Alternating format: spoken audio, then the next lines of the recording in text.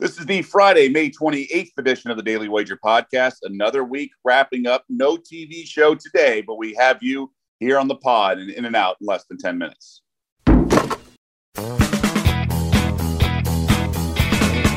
Welcome to the Daily Wager Podcast, presented by DraftKings, America's top-rated daily fantasy app. I'm Doug Kazarian alongside Joe Fortenbaugh, and we are going to finish the week strong, Joseph. Are we, Doug? Because I had the under in that Nuggets-Blazers game last night, and I think they scored about 100 points in the final 40 seconds. So I have to question whether or not I'm going to finish the week strong. I got to question it at this point. 21 points in the final 43 seconds. I sympathize with you. And how about second half under bettors? Because of the putback by Jokic, it goes over by one. Pretty painful, in addition to the 19 other points in the final 43 seconds. So really a tough one. I was just sitting there. I didn't have any action on that. I was just sitting there flabbergasted. But it's a make or miss league, as they say. And those who backed Portland, like myself, certainly can't, it is what it is.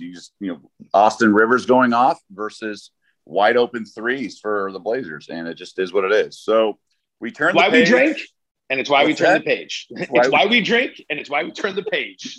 Very well put. So we've seen some line movement on this Knicks-Hawks game. I talked about how I really like the Hawks on the show yesterday. It's up to 5. I shouldn't say really I like the Hawks. But do you have any – look, for me, it's Hawks showed me a lot coming home. I just think that 35-point second half just sort of crumbled a little bit. I trust them here. Obviously, Knicks I feel like the road teams do play a little looser once they get on the road here. So it's not an automatic. We saw that with Denver being really confident, but it was Portland's terrible defense too. And I expect them to be pretty loose, the Knicks, but I still like the Hawks here. I like the Hawks as well. I came into this series liking the Knicks in 7. I thought it was going to be tightly contested. Even though it's 1-1 coming to Atlanta, I think the Hawks have been much better. I really do. I know the final scores have been close. I know the series is close. I think Atlanta has been the better team. So what I'm going to do here is I'm going to play the Hawks -3 in the first half. All right. They dominated the first half in each of the first 2 games of the series. They only won game 1 in the first half by 2 points, but it was on the road and they had a great first quarter. Then in game 2, which they ended up losing, they won the first half by 13 points. This is on the road. They have fired well from the gate. In addition, they're coming home where they're 17-4 against the spread over the last 21.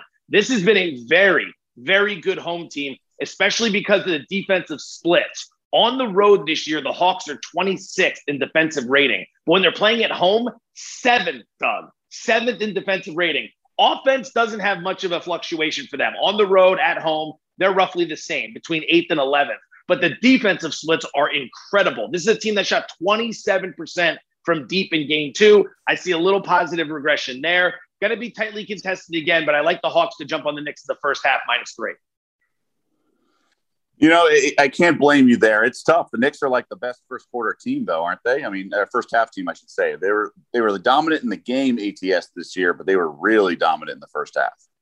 They are a top 10 team in terms of first half scoring differential, but when you talk about spreads and bring that into play, they've been outstanding. It's just the main reason for this is the way Atlanta has jumped on them in this series. And they've done it on the road at the Garden in front of the crowd. With a young team led by Trae Young, you would assume that Atlanta would need a little bit of time to shake that off and get used to the environment. And it's been anything but. They've been all over the Knicks. This is one of the teams that can really combat them in the first half. Yeah, no, right there with you. So I can't blame you. Look, I think the Hawks, I touched on this yesterday on the show, is that they're getting healthy, right? For so much of the year, they were not healthy. They didn't have their full complement of shooters surrounding Trae Young. And they're also getting their defense right, too, like Hunter and some guys like that. So I've been impressed with Atlanta's performance in this series. For me, I'm going to go to what my best bet was on the show yesterday. I like the Sixers here. Look, we don't know about Russell Westbrook's health, but just in general, it's a really bad matchup for the Wiz. And I don't see that that killer instinct, if you will. They've played well, especially in game 1. And Westbrook always brings it. Don't get me wrong. I've never questioned his intensity, but I just feel like they know they're overmatched, and the Sixers, they're on a mission. Look, there's going to be a little bit of relaxation here, but I think ultimately it's a cheap number at 5.5 over the course of 4 quarters. So I just think that the Sixers need to take care of business here. I think there are 2 series that are very similar. This is one of them. I would lay those points as well. I'd also lay the 8 with Brooklyn over Boston. similar situation. I think you have two very good teams in the Nets and the Sixers who came into the playoffs, got a little bit of a scare in game one from two teams that are probably out of gas here late in the season, figured out ways to make the adjustments, hammered the opposition in game two, and now it's on to figuring out how to put them away as fast as possible. I think Philly's in a position now where they can do that. They've tried and missed in the playoffs for so long. Now you're the number one seed. Be done with Washington. They've got to be out of gas at this point. They're battling a lot. Finish them off if you're going to be a serious contender. And the same thing with Brooklyn. They struggled in the first half against Boston. I think the perception of Boston is off. They lost 9 of 14 going into the play-in. And then they hammered Washington. And all of a sudden we started talking about Brad Stevens and the Celtics, and maybe they'll find something. They're still without Jaylen Brown, and they're still a team that was wildly inconsistent this year. They took a big step up in class against the Nets, and the Nets have been pulverizing them. I think the Nets are having fun, to be honest. This is the first time this season you've had all three guys out there on the court having fun to this extent. There's something on the line. It matters. I think Brooklyn's going to pulverize Boston. I don't care that the series is moving back to the Northeast where the Celtics play.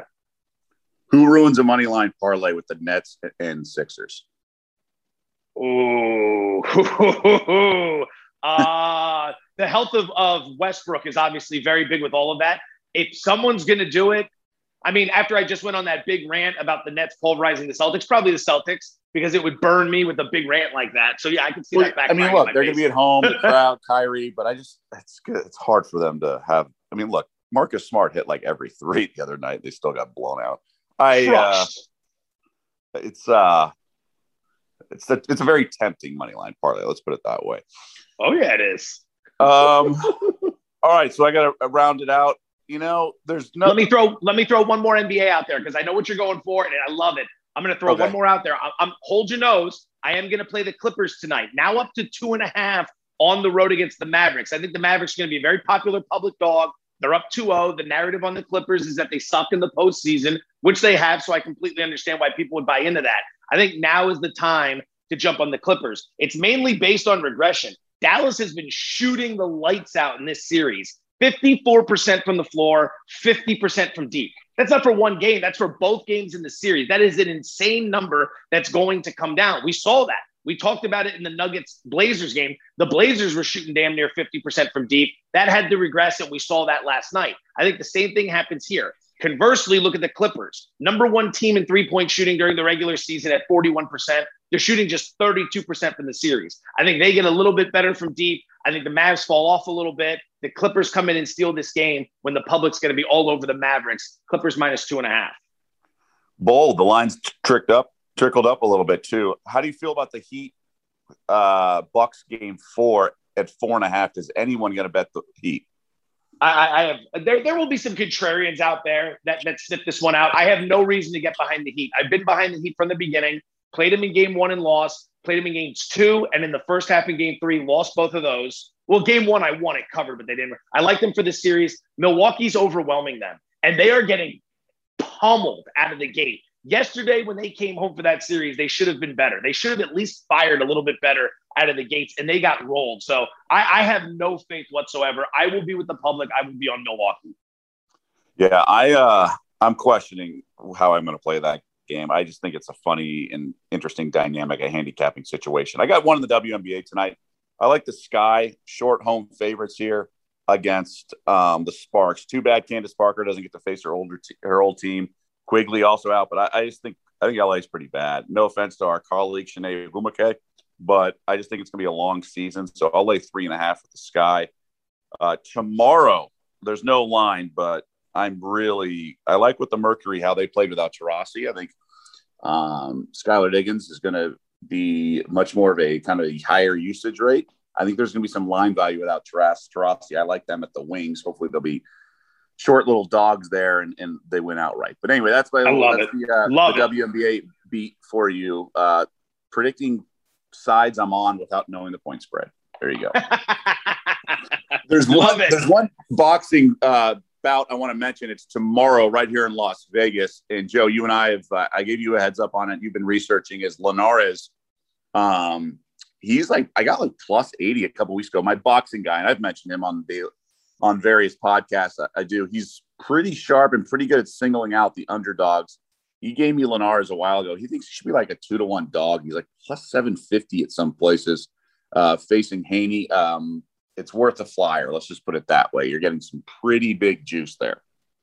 Devin Haney is an undefeated and very polished fighter. He's fantastic, but he's 22 years old and he's never fought a fighter with this level of polish in Jorge Linares. That's what it comes down to. Linares has 52 career fights under his belt. You mentioned this on Daily Wager yesterday. In 2018, he put Lomachenko on the mat in the 6th round. On the mat. Now, he lost the fight in the 10th, but that's going toe-to-toe with an all-time world-class fighter. This guy's polished. He's been around the block. The knock is at 35 years old, he started to slow down a little bit.